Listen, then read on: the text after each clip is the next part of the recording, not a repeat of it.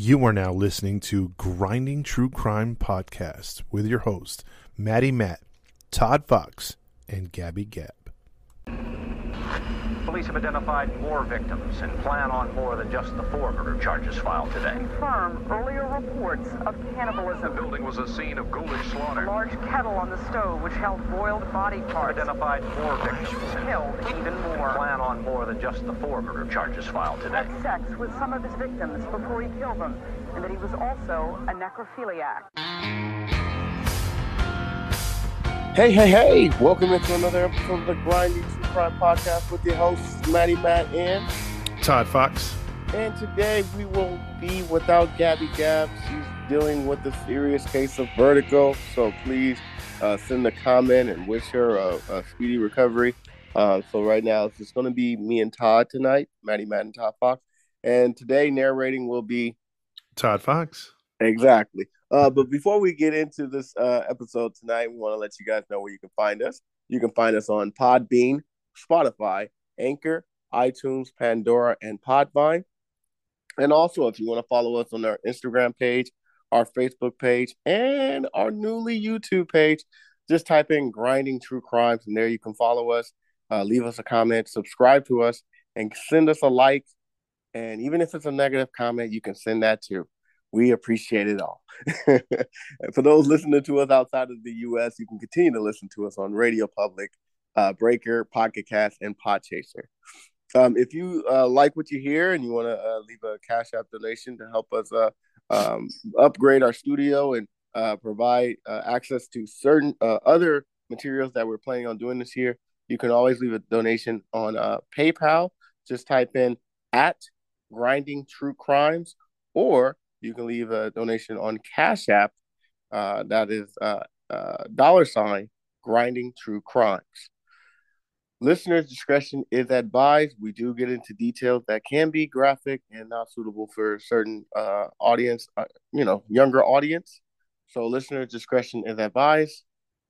And that's it. Oh, yeah. One more announcement. We are going to go back doing lives once again. We've been a little busy. We were supposed to kick off this episode a couple of days ago, but because of the circumstances and Gabby not being well, I had to rush her to the hospital. We had to push it back, but the show must go on, and we wish Gabby a speedy recovery.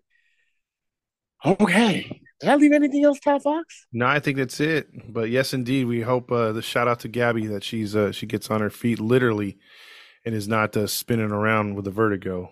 Yeah, it was pretty bad this weekend. I had to carry her everywhere. So, but yeah, once again, if you guys want to leave a comment, give Gabby Gab a speedy recovery. And, Absolutely. Get well soon. Comment. We should have another episode out this weekend too, so just to try to catch up a little bit. Absolutely, and we're planning on trying to go live not this Sunday, but the following Sunday, January 28th. We will be going live. We'll announce the time for our next episode. We'll announce it. We'll get together, put our heads together, and give a suitable time that benefits everyone, even outside of the country. So we want to make sure that we have enough time so everyone can join in and listen in to us live. So we'll make that announcement on our next episode. Exactly. All right. With that all being said, Todd Fox, you got the floor tonight, brother. Kick off your story for us, sir. All right, sir. Well, let's get started. It is 2 murders on, because reality TV can be realistic at the time, and it's also always criticized for being a little scripted. So there's a little of both, and we'll get into it. But we're gonna have 2 stories tonight in one. So hopefully you guys can catch up here. These have to do with, one of them is a reality show, and one is, depending on what you call it, like a talk show, if you want to call it reality or not. The first one, we're going to talk about a talk show. And we're going to go back into the 1990s, especially the mid 90s. But let's talk about what was going on at the time in America. Yeah. In the late 80s, talk shows, daytime television took off. If you lived here in the country of U.S., maybe around the world too, in different variations. But, daytime talk shows were all the rage. You had Oprah, you had Donahue, Geraldo Rivera, just to name the 3 bigs. in the late 80s that were always into stuff, and they'd have breaking interviews, they'd have political leaders, you'd have celebrities, and it was more more PC at the time, but then you'd start to get in the late 80s towards the early 90s. Mm-hmm. You had Oprah and doing more racial things when the tensions were kind of high back then. I mean, they're high now, but not as high as back then. Oh yeah. Yeah, you had Donahue doing controversial things. Then you had Geraldo, who was openly inviting KKK members on stage with black men. And I remember those. oh, go ahead. No, I'm saying I remember those episodes and stuff like that. It was very risque, not risque, but it was very different in that time, especially in the early 90s. Oh yeah, and in 1988 to be specific, Geraldo, he did that, and that's what changed the game basically. What he did was he like I said, he brought some members of the KKK on, and he brought some black men on to go face to face and literally talk their game back and forth. And you had an audience that was already torn and already trying, either upset with the message of the KKK or just upset the fact that this was going on, because a lot of these shows, when you go, you're not told what it's about. So you're kind of shocked and surprised when you go on these talk shows. You don't know who the guests are going to be. You don't know what the show topic's going to be. So you have a wide variety in the audience now that are pissed because they're there seeing something that probably scares them, probably pisses them off, and also angers them to a point where they want to have some violence. But that one day in 1988, live on television, Geraldo and the audience, it took one punch, and all of a sudden you saw chairs flying from the audience. The audience jumped the stage. The guys are going back and forth. Geraldo got hit live with a chair right to the face, broke his nose on live television. Are you sure it wasn't WWF? Oh no, you can Google this or you can YouTube it. You could see it. And that led to that actually kicked off his career, because then he was, deemed as a badass, you know what I mean? Like, so he got a lot of clout from that. But it was a huge mess for daytime television, and there was a lot of lawsuits, a lot of stuff going on. So Oprah, who was, she had some wild guests too, but nothing like that. She began to temper her show down. So she took she went the normal route of, okay, I'm gonna get big stars, I'm gonna do this, I'm gonna do that, but I'm not gonna make it racial tension. I'm not gonna do this. I'm not gonna make it to where it's gonna turn into something chaotic. So whereas you saw talk shows like hers and Donahue's kind of mellow out a little bit, you saw Jerry Springer, the birth of him. But Jerry Springer and a few others did it smart. They hired some actors, mainly Jerry Springer. Most people thought in the 90s, oh my God, they're finding the trailer park people of America and the most twisted people. But most of those people were actors. It was very rare when they had real guests.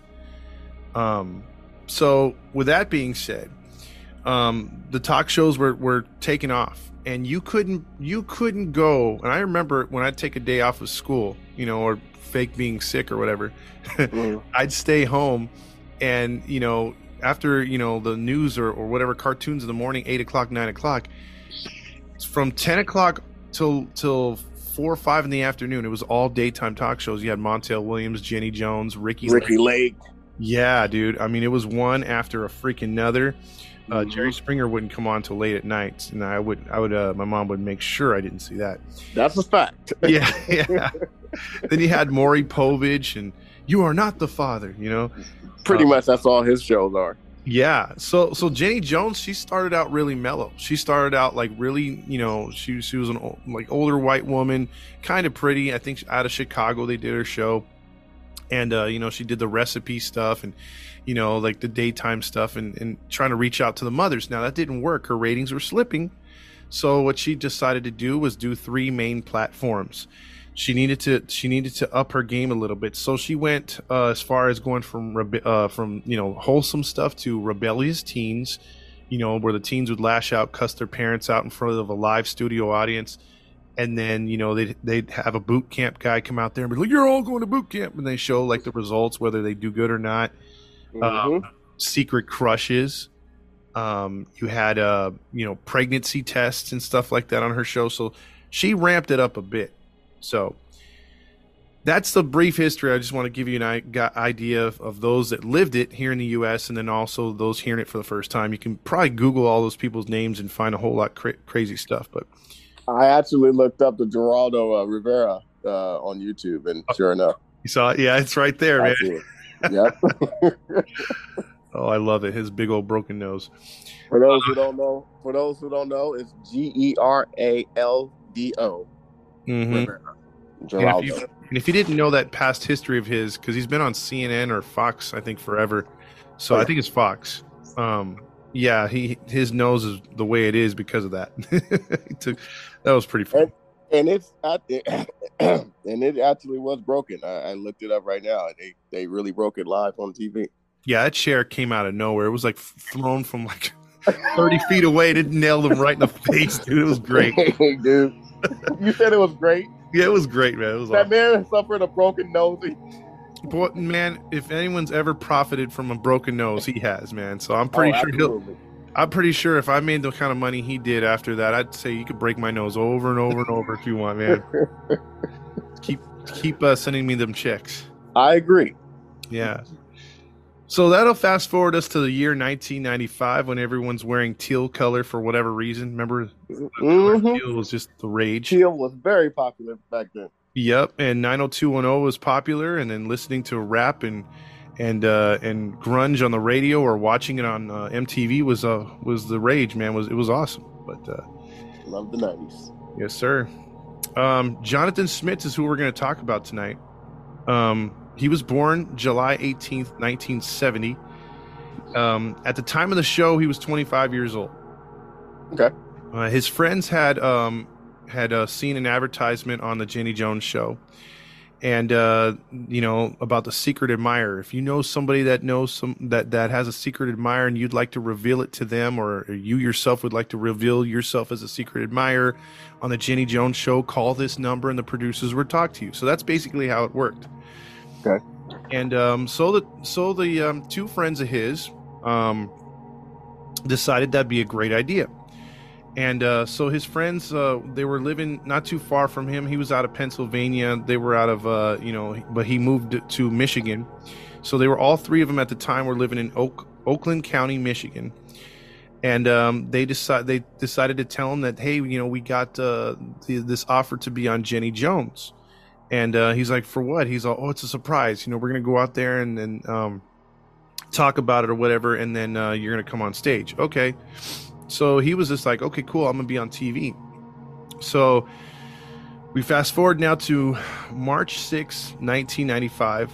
The trio of friends made it to the studio. And as of, the Jenny Jones show, they would pretty much tape a bunch of shows one month, then edit them out the next month, and then the month after that, then they would premiere them on television. So this was not live, but they had a live studio audience, basically. All right. So it was all pre-recorded shows. Okay. So I have audio here, which I want to play from the show. Ooh. This is never released on television, but this is Jenny Jones explaining and talking to Smits is a guy who's going to come out and get surprised, but it's his friend that's going to be no, Jonathan's the one that's going to get surprised. So let me just back up. So Jonathan's going to be the one that's going to come out there and be blindsided by Scott and Donna, who are already on stage. But before he comes out, this is what Jenny Jones has to say. He's got a cute little hard body. One you just want to pick up and put in your hero cabinet, dust him off once in a while. So that's Scott talking about wanting to pick him up and dust him off and, do some things with him. Whoa. And then so here goes some more audio. You want to physically pick him up? Oh, he's just a tiny little cute thing. He's gorgeous. Well, all right, let's see if he really is. Get the headphones off of John, and let's have John come out here and see who has the crush on him. Here's John. So here comes John. John Smith.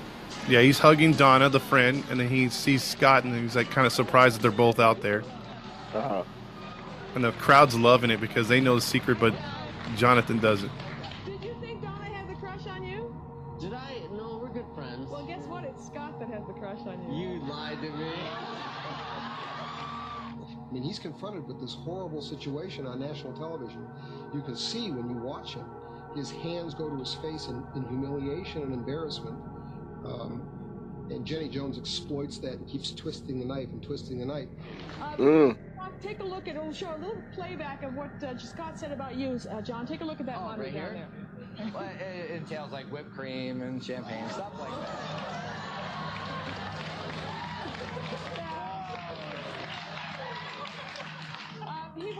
Scott was pretty open about he's been fantasizing about you since he saw you under that car for the first time. He had an under the car fantasy and he had a hammock fantasy he's been telling us about. Did you have any idea that he liked you this much? No, I did not. Can you tell us what your status is? Are you involved with anybody or? No, but I am definitely heterosexual, I guess you would say. Okay, so right there, you heard the guy. I mean, there's clips that I cut out where he's actually talking about two different fantasies about having relations with Scott. And, oh, wow. or Scott's having relations with Jonathan. So the crowd's eating it up, but he says, no, I'm very heterosexual. But you can look in his face and see how uncomfortable he is because he's been blindsided. There's like 200 people in the audience, man. And this is going to, in his mind's going to live television or it's going to national television. Mm. So how would you feel if you were blindsided by that? Not that there's anything wrong. I'm not going in a route, but think about it though. This is 1995. It's not as open and to be cool and to be gay at that moment. Maybe in 2021, everyone just brushes it off their shoulder or whatever because people are bisexual. They're into all kinds of different weird sexual things publicly. It doesn't matter anymore. But 1995, it was more tight-lipped. Imagine his kind of how would you feel in this moment? I'm not gonna lie, bro. If that was me going on national television, and a friend of mine, a guy friend, tells me that he has a crush on me, I'm not gonna lie. Being heterosexual myself, I would feel embarrassed, and I would feel like, dang, everyone's gonna think that, I'm, homosexual or whatever it may be. And at that time, like you said, it wasn't as open as it was, and a lot of people used to get ridiculed for being homosexual. So I probably would have felt like, dang, like, why'd you do this? You know? And the crowd was standing and applauding. If you watch talk shows back then, they wanted to see, a nice moment. And so when that segment ended, and I get what you're saying, Jonathan and Scott stood up and they gave each other a hug, and the crowd was cheering, and then Jenny Jones said, "So you guys are going to remain friends?" He goes, "Oh yeah, this does nothing for our friendship like that. It's not going to hurt us. It's okay to have a crush." And everyone just laughed it off, right? Yeah. And so it went to commercial, and that was it. So now, after that show, what they did is they record 2 to 3 shows a day. Mm-hmm. And, he have several guests or whatever. And so they have a after party for the show.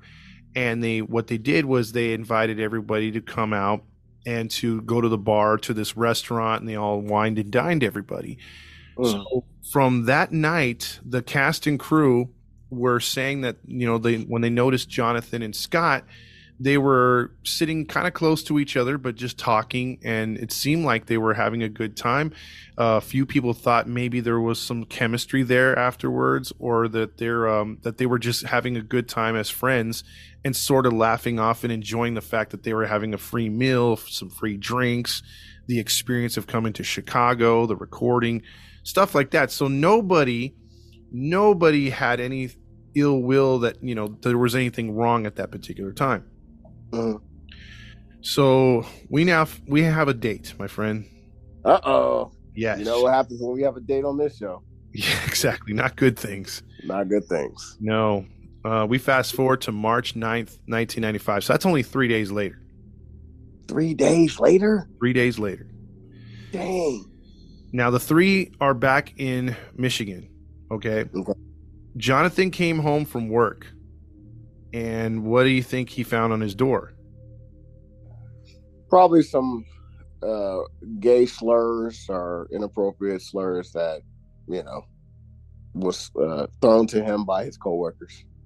Okay, keep in mind the show hasn't been well, has never been Oh, seen. yeah, Yeah, yeah. you're right. Okay, so I'm going to say it was probably some chocolate, a flower, and some love note by Scott.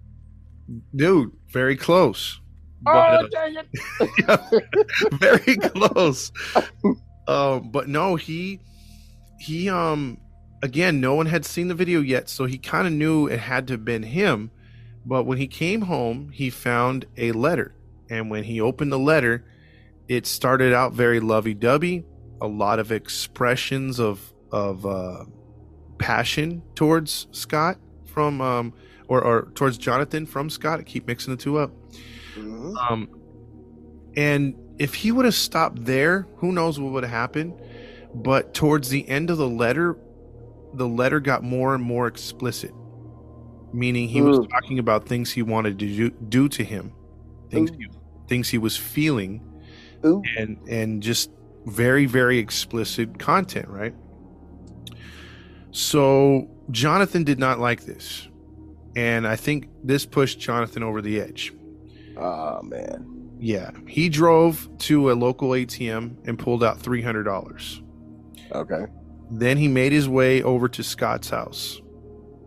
Jonathan then pulled up to Scott's house and showed up on his front door. And he had the letter with him. And he said, "Did you write this letter?" Sort of just like, "I can't believe you did this. You know, like, I just got to confirm this was you." And Scott said, "Yes, it was me. Would you like to come in?" And he goes, "Okay, let me get something from my car real quick." So Scott actually believed that he was gonna, that he was gonna reciprocate some of his feelings, and that maybe that letter actually paid off. So Scott's standing in his doorway with a smile on his face because he's gonna come in the house. Jonathan agreed to come in the house after seeing such a crazy letter. Okay. Now, there was one other stop that he made after the withdrawal from the bank. Let me guess. He stopped and gave him a gun. You are correct, sir. Yeah. Circle gets the square. He got a 20, or he got a shotgun, buckshot shotgun. So like one of those 12 gauge? I don't know if it was 12 or it was 20. I forgot in the article. But he pulled Let's it just out. say it was a 12 gauge. Oh, it is the same. Okay. No, let's just say it was a 12 gauge. Okay, let's just say it was a 12 gauge, but it was a buckshot one. So. Okay. Yeah, so those if you don't know, those do a lot of damage, especially at close range. Mm-hmm. And he had the gun behind his back, and somehow, some way, as he walked back up the driveway, Scott didn't see it, and so it was behind him or whatever, right? So when Jonathan was like, "All right, let's go in," Scott, was still facing him, and was about to turn around when Jonathan pulled the shotgun out, pointed it from about 5 to 8 feet away, straight at his chest, and he fired 2 shots. And buckshot, that close, you're gonna hit 100% of your target most of the time. Oh, easily. Yeah, and the from the casings, the explosion of the shrapnel pellets and other things in those little buckshot hit him square in the chest and stomach. The second shot hitting him in the stomach. It pretty much killed him before he hit the ground. It shredded his, on the autopsy, it shredded his organs and blew apart his heart. So his intestines, his liver, all that stuff was just shredded. So dang. Yeah, to the horror of onlookers, people saw him just calmly put the gun back on his side of his his leg or whatever, walk it back to the car, put it back in the trunk, get back in his car, and just drive off. He drove home, and he got to his house, and he called 911 and confessed. Now you can go on a YouTube and find the 911 call. I didn't want to play it. It's kind of low quality. Lower quality than the Jenny Jones show. But he's very, very calm and just says, "I think I murdered somebody." And so the police get down there. And you think?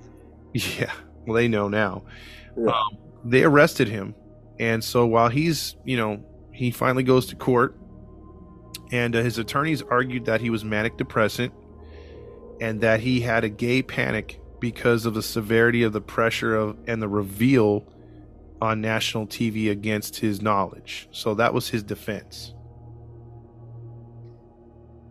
Okay. I mean, I wouldn't murder the guy, but I can understand why they use that as their defense. I can understand. I mean, still not cool to murder the guy. Yeah, I mean, if anything, like, I mean, even back then you had the whole thing of, like, I think back then you were actually starting to see people, you know, they're still getting gay bashed. So, I mean, I don't know why Scott decided, I mean, look, I'm not advocating that at all, but I mean, at the time in 1995, you would much rather him throw a punch maybe out of disgust or being upset, or not even that, just ignoring him and telling him, hey man, like, we can't be friends anymore. This is too uncomfortable. Stay out of my life. You know, you have every right to do that. Being physical, I mean, if the max, you know, would have been acceptable to me in a way, still gets prosecuted in my mind. But if he throws a punch and hits him, okay, fine. He made a point, but, you know, if Scott wants to press charges, at least Scott can press charges while he's alive. Yeah. This dude had no chance. He was blown away. I agree. But my thing is this, you know, they had that conversation in the after party, after the show. More than likely, Jonathan told Scott, hey, look, you know, I appreciate you having the courage to tell me that you have a crush, but I don't view you that way. You know, we can still be friends, blah, blah, blah. It seemed like they had a respectable conversation, and it should have ended that way. I'm not advocating anything, but like I said, I can understand why he probably felt depressed of, you know, especially knowing that it might be exposed on national television that another man has a crush on you, you know. But I agree with you, you know, punch the guy, you know, if it got to that point, because clearly he didn't respect your wishes. Yeah. Because I'm sure Jonathan told him, like, hey, I'm heterosexual, you know, blah, blah, blah. But yet he was still pushing it, and which was probably not a good thing for Scott to do. If they ended it on good terms, you know, and respectfully ended it right there and let him know, like, hey, you know, this is not how I view you, but we can still be friends. Scott should have respected that. He should. I'm not advocating he deserved what he got at all. He shouldn't have been killed. But, you know, we as humans have to respect each other's wishes. Yeah, advances are each other's. Yeah. Yeah, I mean, I totally get you, because I mean, had he you know, he could have even went the restraining order, being like, hey man, you know, this isn't cool, you know, we can't be friends, you know, you gotta stay away, or someone get a restraining order, because that could be uncomfortable. I think we've all been there, whether it's the same sex or opposite sex, where somebody, you know, that you're not comfortable with has pursued you in an uncomfortable way, and you want it to stop, and it doesn't, you know, whether it's gay or straight. I mean, I think we've all been there. Agreed.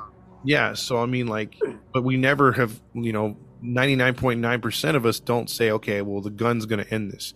The only way that the only way that usually would happen in my way is if it's going to be one of those fatal attraction things, or breaking in the house trying to kill me or who I'm with.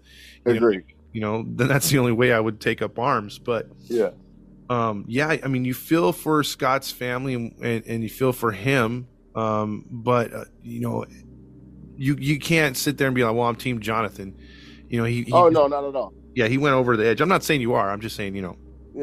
Yeah, because I felt the same way. I mean, it would be crazy to be, you know, throwing a curveball like that on live television. You know, you're exploited. You know, you didn't know why you were there in the first place. Yeah. So Scott got, you know, obviously he got murdered, and Jonathan got 25 years to life over this. And Scott's family decided to sue for damages, the exploitation. So they took the Jonathan route. They said, well, you know, they exploited my son's gay tendencies, or the fact that he was in love with Jonathan, and, you know, that because he went on the show, that's what happened. They were trying to prove that the murder was because of the show. So, you know, I mean, like I said, I I can understand why they're going that route. I get it. Mm-hmm. I don't know if they can prove it, but I get it. I get it. Yep. So because of this, a lot of, her show changed after this, and because of that murder. The show would only go on for a few more years before Jenny Jones would retire, or they would cancel her show. But no wonder. Yeah, and Scott's family, after 2 years of, because it took a year or two for things to get settled in his court case and for him to get sentenced, and then they went to court, filed some motions, and finally, after 2 more years of litigation and everything, 1999, the family would be awarded $29 million, which would be the equivalent of $60 million today. Whew. However, the Supreme Court, thanks to very good lawyers for the Jenny Jones show, and I forget which production company owned them at the time. I'm not sure which one owned the Jenny Jones show at the time, but whatever one, they had really good lawyers. They took it all the way to the Supreme Court, and because they took it to the Supreme Court and they got it overturned, Scott's family did not see a dime of that $29 million. Dang. Yep. So that sucks. They didn't What? They didn't get nothing out of that. They should have got something. Come on. They should have got at least half of that. Easily. Even if it wasn't half, 5, something, $1 million, $2 million, they should have got something. Exactly. So with that being said, Scott, his family was left high and dry, and Jonathan continued to do his time. And in 2017, after serving 32 years behind bars, he was paroled. And he's on the streets today, under probably a new name. I don't think he's under his assumed name, because no one seems to know where he's at right now, because he's pretty much kept his nose clean. Oh, so he's off the grid. Yeah, he's off the grid. Yep. Witness protection. Yes, sir. So Jonathan Schmidt, that's our first story of reality, of a talk show television murder right there. And that's crazy. I not that I watched Jenny Jones, but I've seen an episode or two. I know who she is. I never knew that. Yeah, you can look up the story. They have little short videos on it, but I'm looking at it right now. Even Inside Edition has a little story on it. That's crazy. So now we jump from talk show to our second case on today's show, and that'll move us to the reality genre. So reality television, since MTV broke out with it, with Real World, just blossomed and exploded into all kinds of television networks that just show reality shows. And this has to do with the TV show Wives Swap. I remember that TV show. Yes, and it's nothing YouPorn. So a lot of people. Oh yeah. It's not porn. A lot of people at all. Yeah, when people had to scroll through their cable before the cutting of the cord days, cutting cable days, and you see, oh shit, Wives Swap.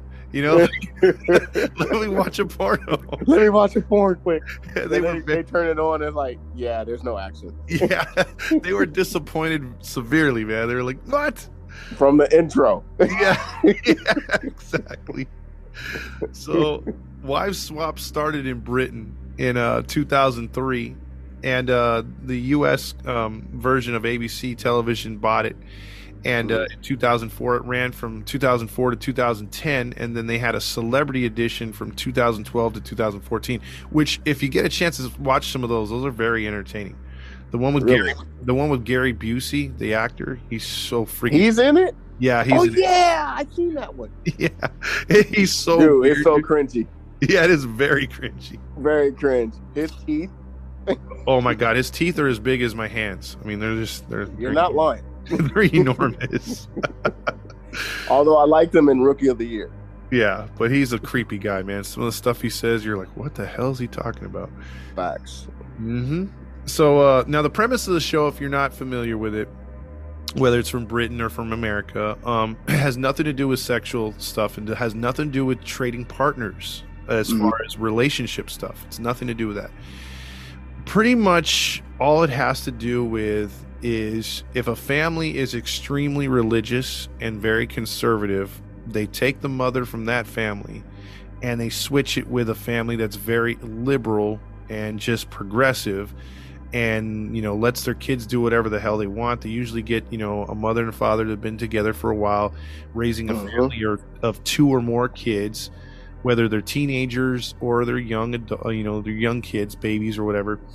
And they just try to have these mothers come in there, and for the first week, the mother that comes into the new home has to follow the rules. So if they were progressive and liberal, they have to come into a deeply religious home and follow the conservative ways, study the Bible, do everything that the previous wife that was there, that's in her spot, wrote out for her. And then she has to do everything from cleaning to cooking, whatever she says she has to do. So they have to follow it by a book. But then the roles are reversed, and the second week comes around, and whatever ways that the mother has, found out that, hey, this kid needs this or needs that, needs to watch more TV or whatever, they start putting in new rules, and then the family has to react to that. So it makes for some compelling television, basically. And that makes sense. And I used to watch it a lot. So it works, on so many different ways. You watched it a lot? Bro, I was hooked on that show for a while. It's a guilty pleasure, man. I mean, remember how it was when we used to have our radio show, how, what do you call it? You guys used to make fun of me for watching Dawson's Creek. Hey. How the intro? I don't want to wait. Yeah. For our lives to be over. For our lives to be over. That's as soon as I heard that, I don't want it. I'm gone. I know. You're all changed. But no, those are guilty pleasures of mine, man. Like, for whatever reason, like I kept that stuff. See, I can say it now that I'm older, but back in the day, man, I get myself. Hey, I ain't judging. I'm not judging. I get my ass kicked, even by you. You'd be like, come here, Tom. Let me talk some sense. Let me talk some sense. Why are you watching this show? Yeah, what's wrong with you, man? So we're going to talk about the Scottsdale family in this one. The Scottsdale family, yes. And as I got into the religious stuff. The family was deeply religious, and the father of his name was Tim. He had a big family. He had 4 sons who joined him in a bluegrass religious band. So they were gospel and bluegrass. So it's who you think, man. It's suspenders with blue jeans, white shirt, big old cowboy hats, and they're just playing banjo music and violins and stuff like that. Beverly Hillbillies. Yeah, and they're singing church bluegrass comedy kind of stuff. It's it's weird, man. So dang. Yeah, so these kids were highly educated kids. Their mom homeschooled them. They played at a lot of events, rodeos, carnivals, some gospel theaters, bluegrass theaters, and all seemed good. The family was trucking along, and they had talent scouts out for ABC looking for a family just like this one. And 4 years into the show, in season 4 in 2008, the wife swap people from ABC heard about this bluegrass band, and they approached them. And Tim had the father had moved them out of the city years ago so that they could be in the middle of nowhere in Ohio, which was Starkdale County, Ohio. They purchased a farm, and to help them get going with their farm, because they'd been out there only about a year or two, but to pay off some bills, they took the money from Wife Swap to film the show. Mm. So you had the father, Tim, who was 48, the mother, 44, Kathy, the son, 19 at the time, Calvin, 16-year-old Charles, 15-year-old Jacob, and 11-year-old James. James! So in 2008, they started filming, their TV show. And when you see the TV show, the kids are, again, homeschooled. They're not allowed any friends. So they did a lot of farming and chores around the farm. They did a hell of a lot of Bible reading. They played several instruments each. They practiced on those. There was no TV, no video games. And because That's already boring, man. I'm sorry. I couldn't do it. you already tapped out. Bro, I'm out. And Kathy would she would say that playing video games would lead you to hell, to where you would burn in eternity. So, What? yes. Hey, man. Send me back with the receipt. I'm gone. Yes, these kids, if you watch Fresh Prince, they were Carlton to the extreme. I mean, but just super white. It's not unusual. Yeah. I don't know. They didn't know Tom Jones. That was the devil. Oh yeah, you're right. Tom Jones would have been a sin today. Oh yeah, Tom Jones. Nuh-uh. You can't listen to him. Oh my God. Yeah, send me back. He's as gangster as Tupac. Bruh. Chills and fever. Yeah, she's probably like, do you know that those women used to throw underwear at Tom Jones when he sang? Yeah, goddamn right. That's a bad man. So yeah, the kids are probably like, what's women's underwear? Come on. I have no idea what that is. Dang. So these kids had no life skills. They had no street skills. They were forbidden to date. So not just you can't date till you're 18. They were forbidden to date. Wow. Yeah. What religion were they? Not to be shunning anyone's religion, but did they say what religion they were? They were Christian. I thought they were Mormon at first, but they were Christian. Okay. But they were into gospel and the bluegrass and all that other stuff. So they were like a country. Now, Okay. Now check this. You know, if you're late to dinner or breakfast or whatever, it's like, okay, the worst you get is, hey, your food's getting cold, or hey, I'm gonna throw it away if you don't get your butt down here, right? Oh yeah. So for whatever reason, she had a time limit. If you weren't down for supper or breakfast, lunch or whatever, within 4 minutes, and 4 minutes is a weird time, but 4 minutes late, you were charged 25 cents and 25 cents after every additional minute. What? Yeah. This ain't no collect call. What the heck? Sounds like one of those sex lines, huh? The first 4 minutes are free, and then First 4 minutes is free. After that, 25 cents a minute. You better hurry up. it's $3.99 a minute, more like that. Bruh. I bet you they couldn't stay up late watching commercials after 12 a.m. back then. You knew what happened after 12 a.m. Not no commercial. Oh, absolutely, man. But see, they didn't even have a chance to probably watch TV. So, Bruh. and here's what they did with it, dude. So not only were they charged if they were late, the boys would earn tokens, like Chuck E. Cheese tokens. Like Chuck E. Cheese tokens? Yeah, Bruh. for chores and stuff like that. Bruh. And you know, working around the farm or whatever, they were Tokens? yeah, tokens, What bro. am I gonna do with that? Wash clothes? Like, come on now. You were able to cash those in to watch family approved, most likely Disney when Disney wasn't all crazy. Yes. But to watch wholesome television shows, or maybe even Bible television shows. You got to watch 20 to 30 minutes of that. Look, even we didn't have it that bad, man. Bro, not even close, man. This is hardcore. Yeah, these I mean, I'm telling you, it was mostly led by Kathy, the mother, but the father he enforced everything. Okay, and you said their son, they had a son that's 19? Yeah, they had a son that was 19 at this time in 2008.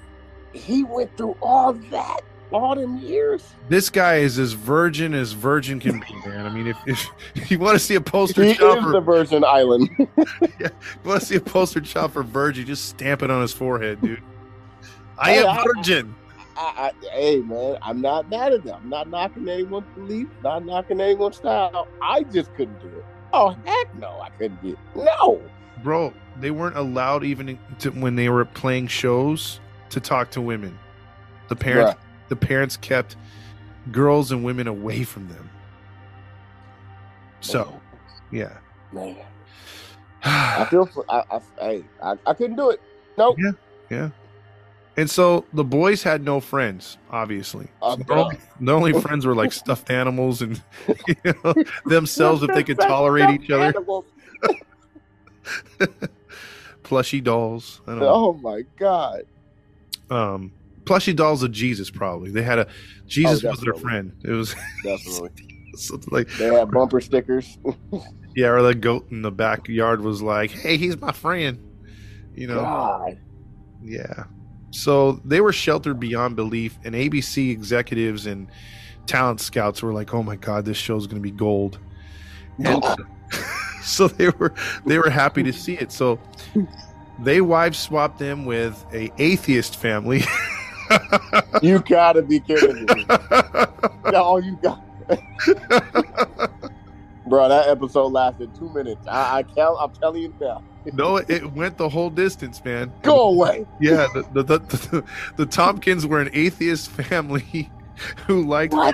The father was like a hippie, a former hippie, and they talked about peace and love. Didn't believe in God. They their son was in a metal band. What? Yeah, they went completely opposite, dude. What? Yeah. So the Tompkins, Oh man, the Tompkins mother had to go and had to, follow the rules on the farm, and she was struggling because, this is not her way of life. She had to pick up a Bible for the first time in decades. Man. And she had to do farm work. She had to take care of the kids and make sure they read their Bible, give them tokens. I guarantee you one of them kids' name was Zebediah. I promise you. So check this out. So when it was her week to then instill the rules, like the family was cool with her trying their hardest and she was struggling, but she's like, okay, I got to make it through this week so that I can instill my rules. It's not fair if you've seen her struggle all week and, she's had to put up with your crap. It's time for you to put up with her crap for a week, Mm-hmm. Turnaround's fair play, right? Mm-hmm. And so when it was her time to give to push her views on their family, all the kids rebelled.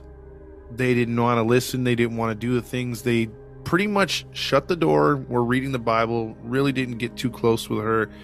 They bended a little bit, but I'm talking about tiny bit, not even that much. Where she asked Jacob on the episode, hey, do you want to play some video games? And she pulled out the video games that her son had and set it up on the TV for him and said, you should play the video games. Do you know what Jacob did? Took out a Bible and read it? I don't know. No, he ran outside, started to cry, and she followed him, and he started rocking back and forth and said, I'm going to die in hell. I'm going to die in hell if I play those video games. I can't play those video games. I have to stay outside if you have those inside. That's going to bring spirits into the house. He was flipping out. Wow. Yep. He had a meltdown. Yep. He had a meltdown right then and there. I can't blame him. But I really can't blame him. It's not his fault. Yeah, exactly. And he was, look, they were trying to get them to loosen up, or she was trying to get them to loosen up, and they just wouldn't do it. She went to one of their shows, and there was a bit of camaraderie. Like they began to see what she was trying to instill in them by the end of the week, but it wasn't that much. By the time the 2 weeks are up, they have both couples, that had switched ride in limos back to each other to a meeting place. The husbands run and meet their wives that they haven't seen in 2 weeks, give them hugs. And then the two families sit down and they usually give suggestions on what they can do what they enjoyed in the experience, what they didn't like, and what they can suggest that the other family can do to better themselves. Whether they decide to do that or not is up to the families. Most times when I used to watch a show, it would better the family that was too strict or that was too loose, and they would instill some of the mother's stuff, and the families would benefit from it, But this time, nah. Scottsdale didn't change for crap. Nope. Yeah, they went about their strict ways. So Wow. that was in 2008. So nearly 10 years later, the update is this. Charles and Calvin have been gone for 2 years by the time of 2017. Okay. Charles was the 19-year-old. He's now 25 years old. or no, he was now 27. You said 10 years? That's 29, right? Yeah, it's 27 or 28. I'm sorry, 28 Okay. years. 28 years old. And he's teaching in Michigan. Also, let's see, Calvin is studying to become a doctor. Jacob is 25 years old, and he is in college in his final year. Okay. And the youngest one, James, was 21. James? Yeah, and he was the only one still at home. And he was performing shows with the family. Now, again, the boys had left the band because they're all in college or all studying to be something better. And but Tim has still kept James in the band. He's learned a couple other instruments, so they're switching off. And then he has a family friend, so it's a trio, and they're keeping the Scottsdale family band alive, and they're still pretty popular. And they're sold out for the summer, so they're pretty they're pretty popular. They're sold out at that time or currently? At that time. Oh, okay. So, however, June 15th, 2017. There's a date. Yeah. We got a date. We sure do. There was a call that came into the Ohio 911 center and Starkdale Center, and the operator asked, "What's your emergency?" The phone hung up right away. So, obviously when something like that happens, the 911 calls back. Nobody answered. So the operator dispatched a couple units to go out to the farm because they traced it to the farm. So as they were approaching the farm, there was a couple neighbors that were down the street. It's a rural area. There's about a couple 100 yards before the next house. And they said, hey, they flagged down the police car that was headed that way, and they said that we heard several gunshots from the Scottsdale farm. You might want to check that out. So right away, the two officers that were in the car radioed in and said, hey, we have gunshots. We're calling for backup. So now they're racing up to the farm. So as they race up to the farm, it's eerily quiet, and they start announcing themselves, and they're like, hey, this is the Starkdale Police Department. Open up. And the door opens up a little bit, and they look down the hallway of the front door, and they see on the floor a 54-year-old Kathy, the mother, with several shotgun blasts to her face and body. Dang. Her face is obliterated. Her That's what I'm gonna say. Her face is gone. Yeah, her face is. There's brains on the floor. Let's just say that. Yeah. Then they hear a gunshot, and they race inside down the hallway, and all of a sudden they find 25-year-old Jacob, and blood's gushing out of his face.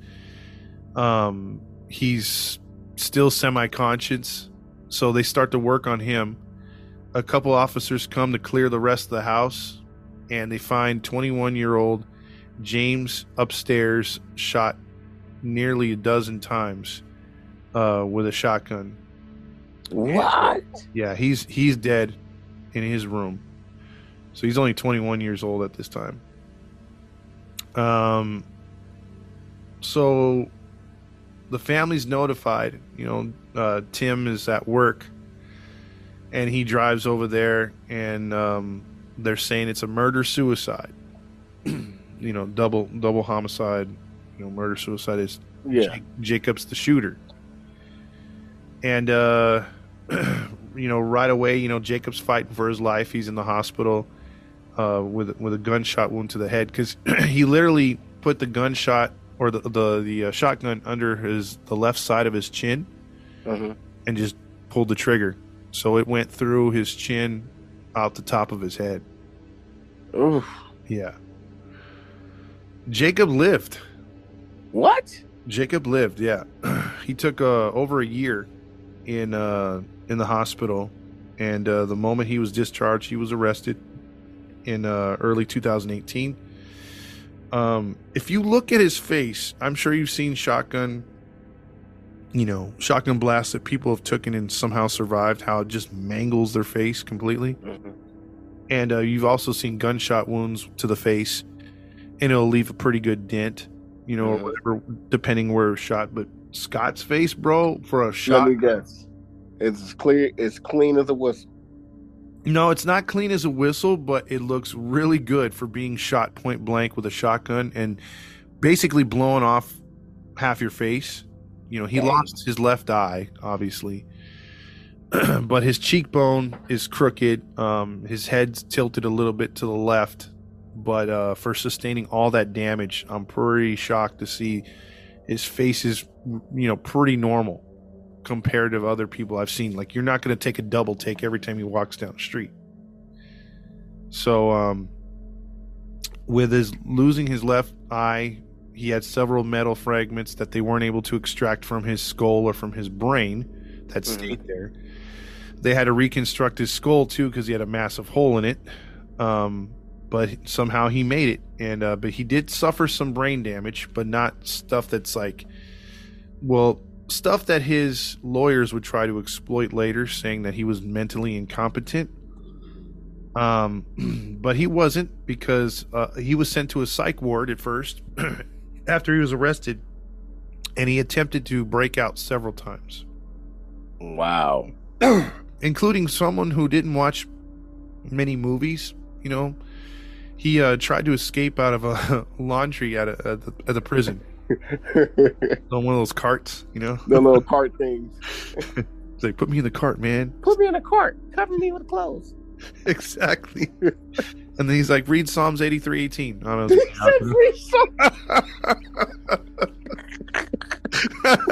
All right, that's a good one. Oh, God bless you, my son. God bless you, my son. God bless you. Now take me out of here.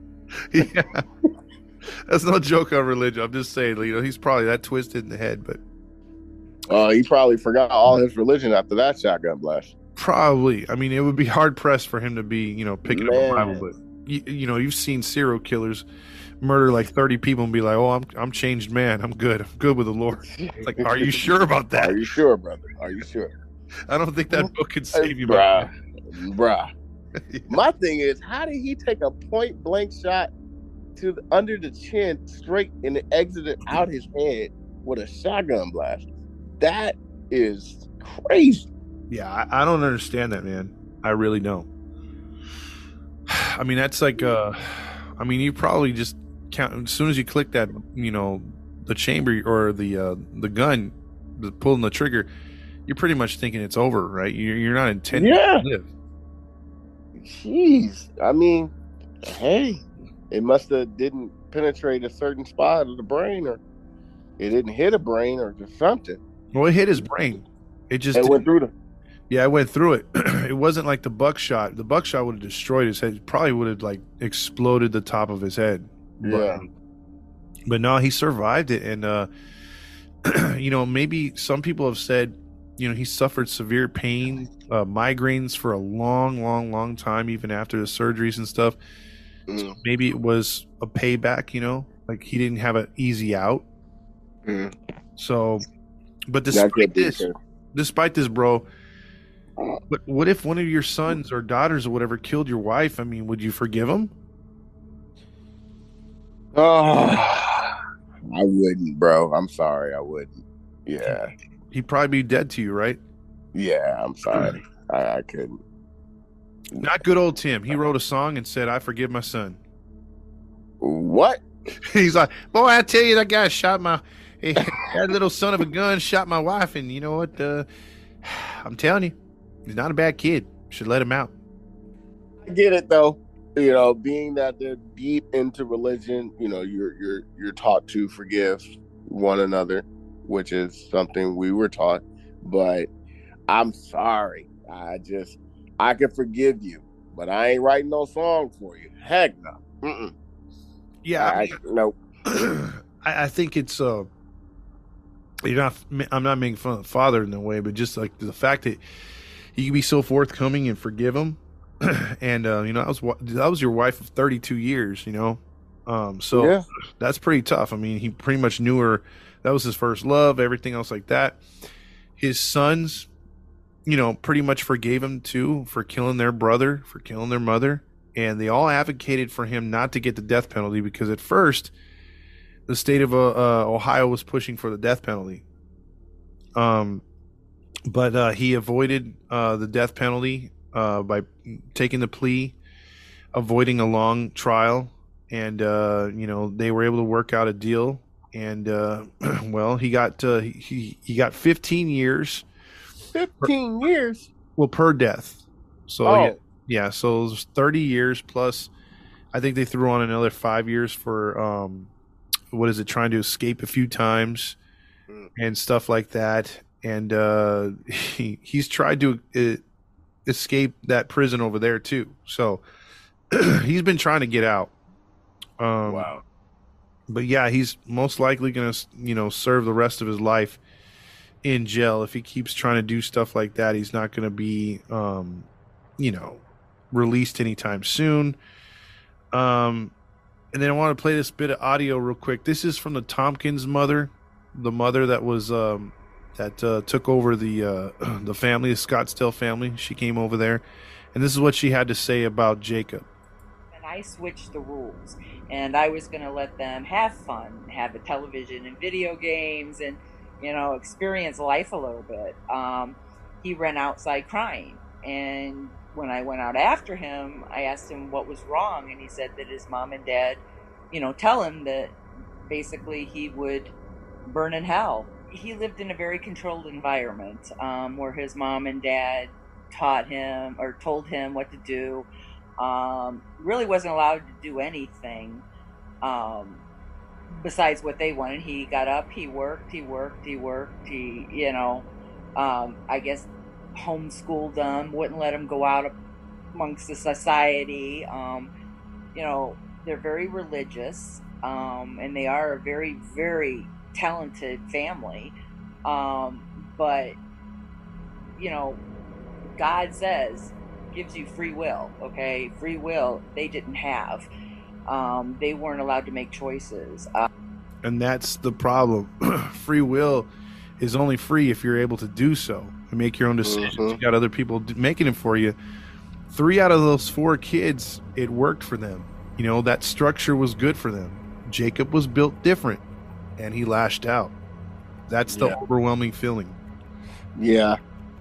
I mean, I guess, not I guess. Yeah, that makes sense. You've been controlled pretty much your whole life, and you had no say, no life, no social life, no nothing. Your parents pretty much restricted everything from you. Now that you're an adult, he probably just lashed out. She probably was trying to tell him something what to do, and he just was like, man, I'm a grown man, I don't know. But he snapped. I know that. And that's the thing, bro. Everything you brought up too right now could have been the reason why it happened. But to this day, he's never spoken on it. And the only other 2 people that would know anything are both deceased, and only God knows what happened that day up at that farm and what led him to do it. Because again, he was in college, but he came home one day to visit, and finding his mom and younger brother there, and whatever happened while Tim was at work, the father, and nobody else was there on the farm to witness it. Dang. So yeah, it's a tragic story. And who knows? Maybe, I feel for the kid though. I do. I feel for the kid. I mean, well, yeah, not the kid, but them as kids. I feel for them. Yeah, for what they had to go through. Because for what they had to go through. Yeah, because you never know. I mean, those 9, almost 10 years later, he's in college. People have the internet, and they could have known that. Hey, Jacob over there was on the show. We don't know if he was made fun of, because I mean, those kids didn't look like the most toughest kids in the world the way they were raised. You be nice, Todd. I'm just saying, they wouldn't last 3 minutes in a public school. That's all I'm saying, dude. You be nice, man. Don't be so disrespectful, man. They would be peeing themselves left and Don't right. be so disrespectful. So, I mean, they probably did. he might have heard some flack, man, and just couldn't take it anymore, man. Yeah. That's pretty much everyone's assumption of what happened. So, I mean, both stories that you did today, they have a tragic ending, but it has to do with mental health, really. mhm. The first guy, he didn't want to be scrutinized and be probably made fun of on national television, and had the persona of him being homosexual. And then this guy, the next guy, was it Jacob? Yeah, Jacob Was raised in a strict religious environment, and nothing against anyone's religion at all. Me and you and Gabby, we have our religion, but nothing against it. But man, to be so restricted like that's tough. Yeah, it is. I mean, you can see like when you restrict anything and anybody, whether it's the stuff that's going on in the Indian countries, where Mhm.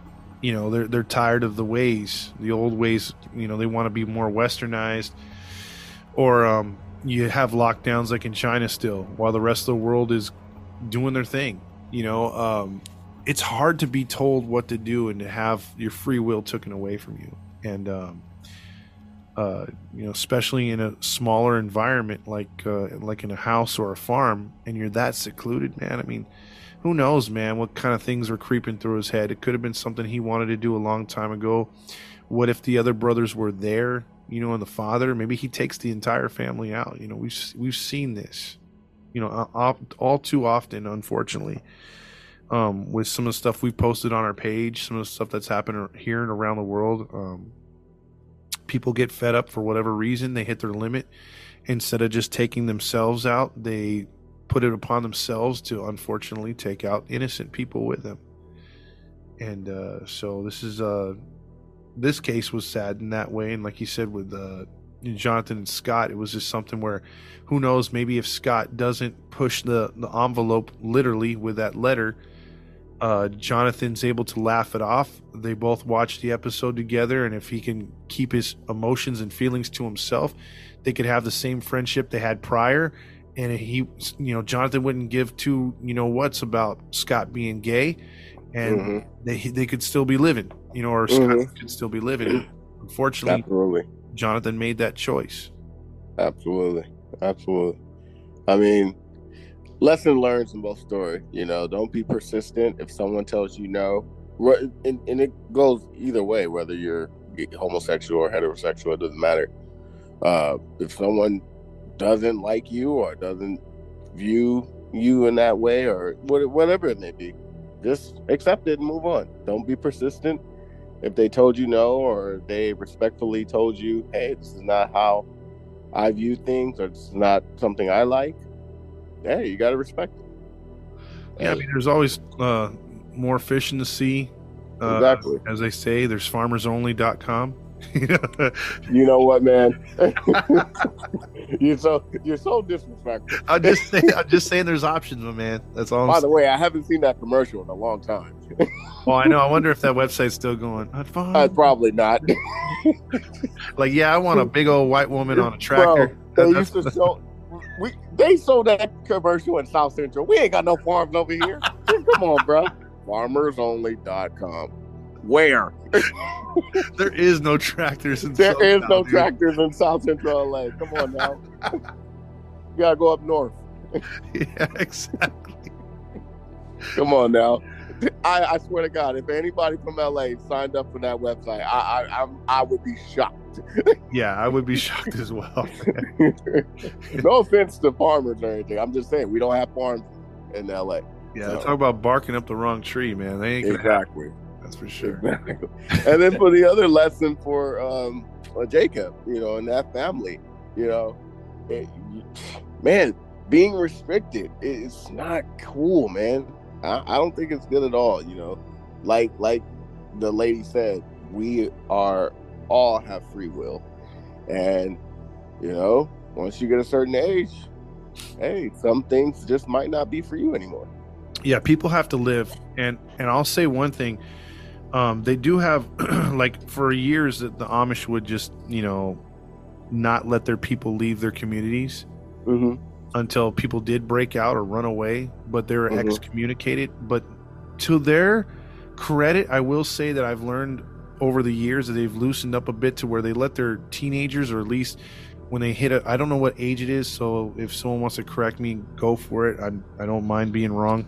I've been corrected a bunch of times.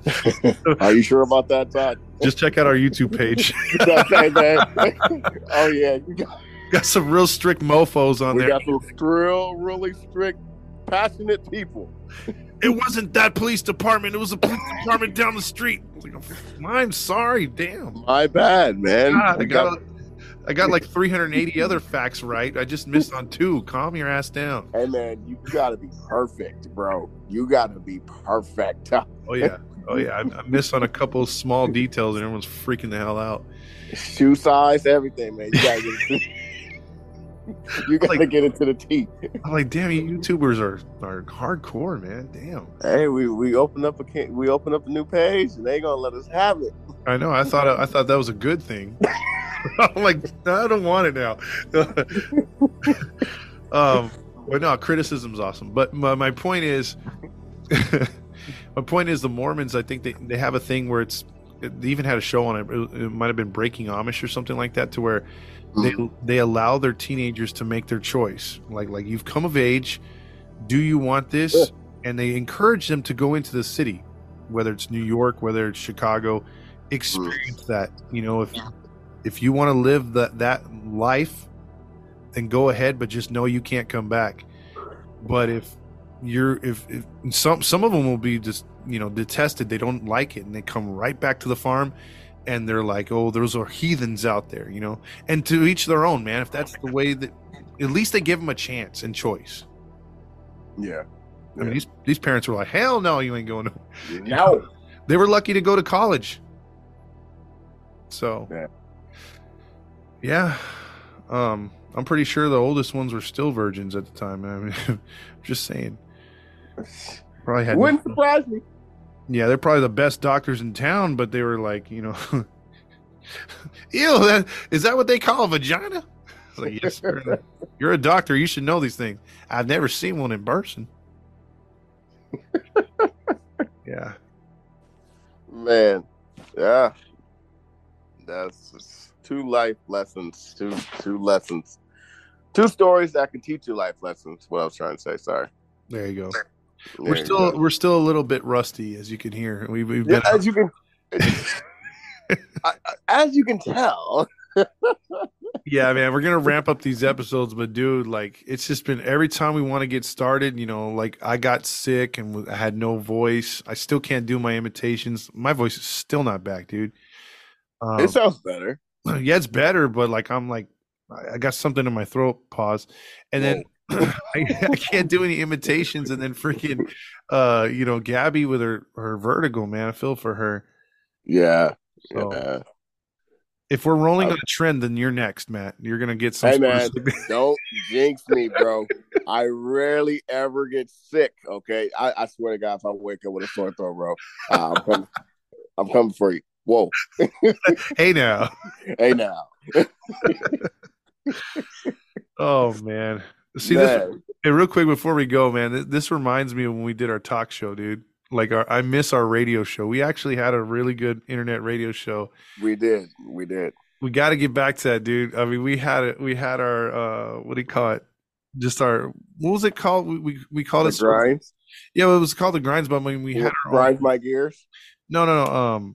It was like a variety show, man. Like, so whatever was. Oh yeah. Whatever topics were in the news, man, we just hit it hard like we did, and it was fun. It was fun, man. It was fun. It was fun. I think we deleted that page, right? Yeah, I don't think we have any of that stuff. Yeah, I was gonna mention, like, if you guys wanted to see our previous podcast when me and Todd first started, you can type in The Grind. But I believe 100%, I'm positive we deleted it. Yeah, I think it's gone. But like when we were on the radio for a while, I mean, that was fun. It was. We had people listening from all over, and that was great. I mean, It was. that was a trip, man. I mean, It was much fun. It was much fun. that came very fast. That's what she said. That's what she said. You have a problem if that's what she said. That's what she said. It's over already? What? Wait a minute. That we don't say that no more, sir. Well, I started it, but someone ruined it. Oh man, good times, good times. Good times, man. What, 6-7 years strong, man. Absolutely. So I think that's it, right? Yeah, I think that's it. All right. Once again, you guys, I wish Gabby Gabs speedy recovery. I know she texted me while we're recording, and she said hopefully if she's feeling better, she'll do her story. She has a story. She was actually supposed to be doing her story this week, but because of that, Todd filled in, and then next week I'll be doing my story, and then hopefully this Sunday, Gabby will do her story. So we're gonna try to rotate it out, that way we're all even Steven, and then Todd can get a break. Yeah. Because he's been carrying the team like LeBron in 2016. Shit, jeez. My back's hurting, man. My back's hurting. No, we're gonna even it out a little bit. Yeah. We're gonna have some shows that we're all gonna be switching off narrating, because I was telling them, like, man, if we don't have anything ready by the weekend, I got one more, because I write these out in advance, and it's just we have a bunch of ones that have been, and if you have any stories you want to do, like, we've been adding those to our list too, because we've been taking those as listener requests. So absolutely, yeah. If you have one that you want us to touch on, or specifically if you want Matt to do one, Gabby to do one, me to do one, just hit us up.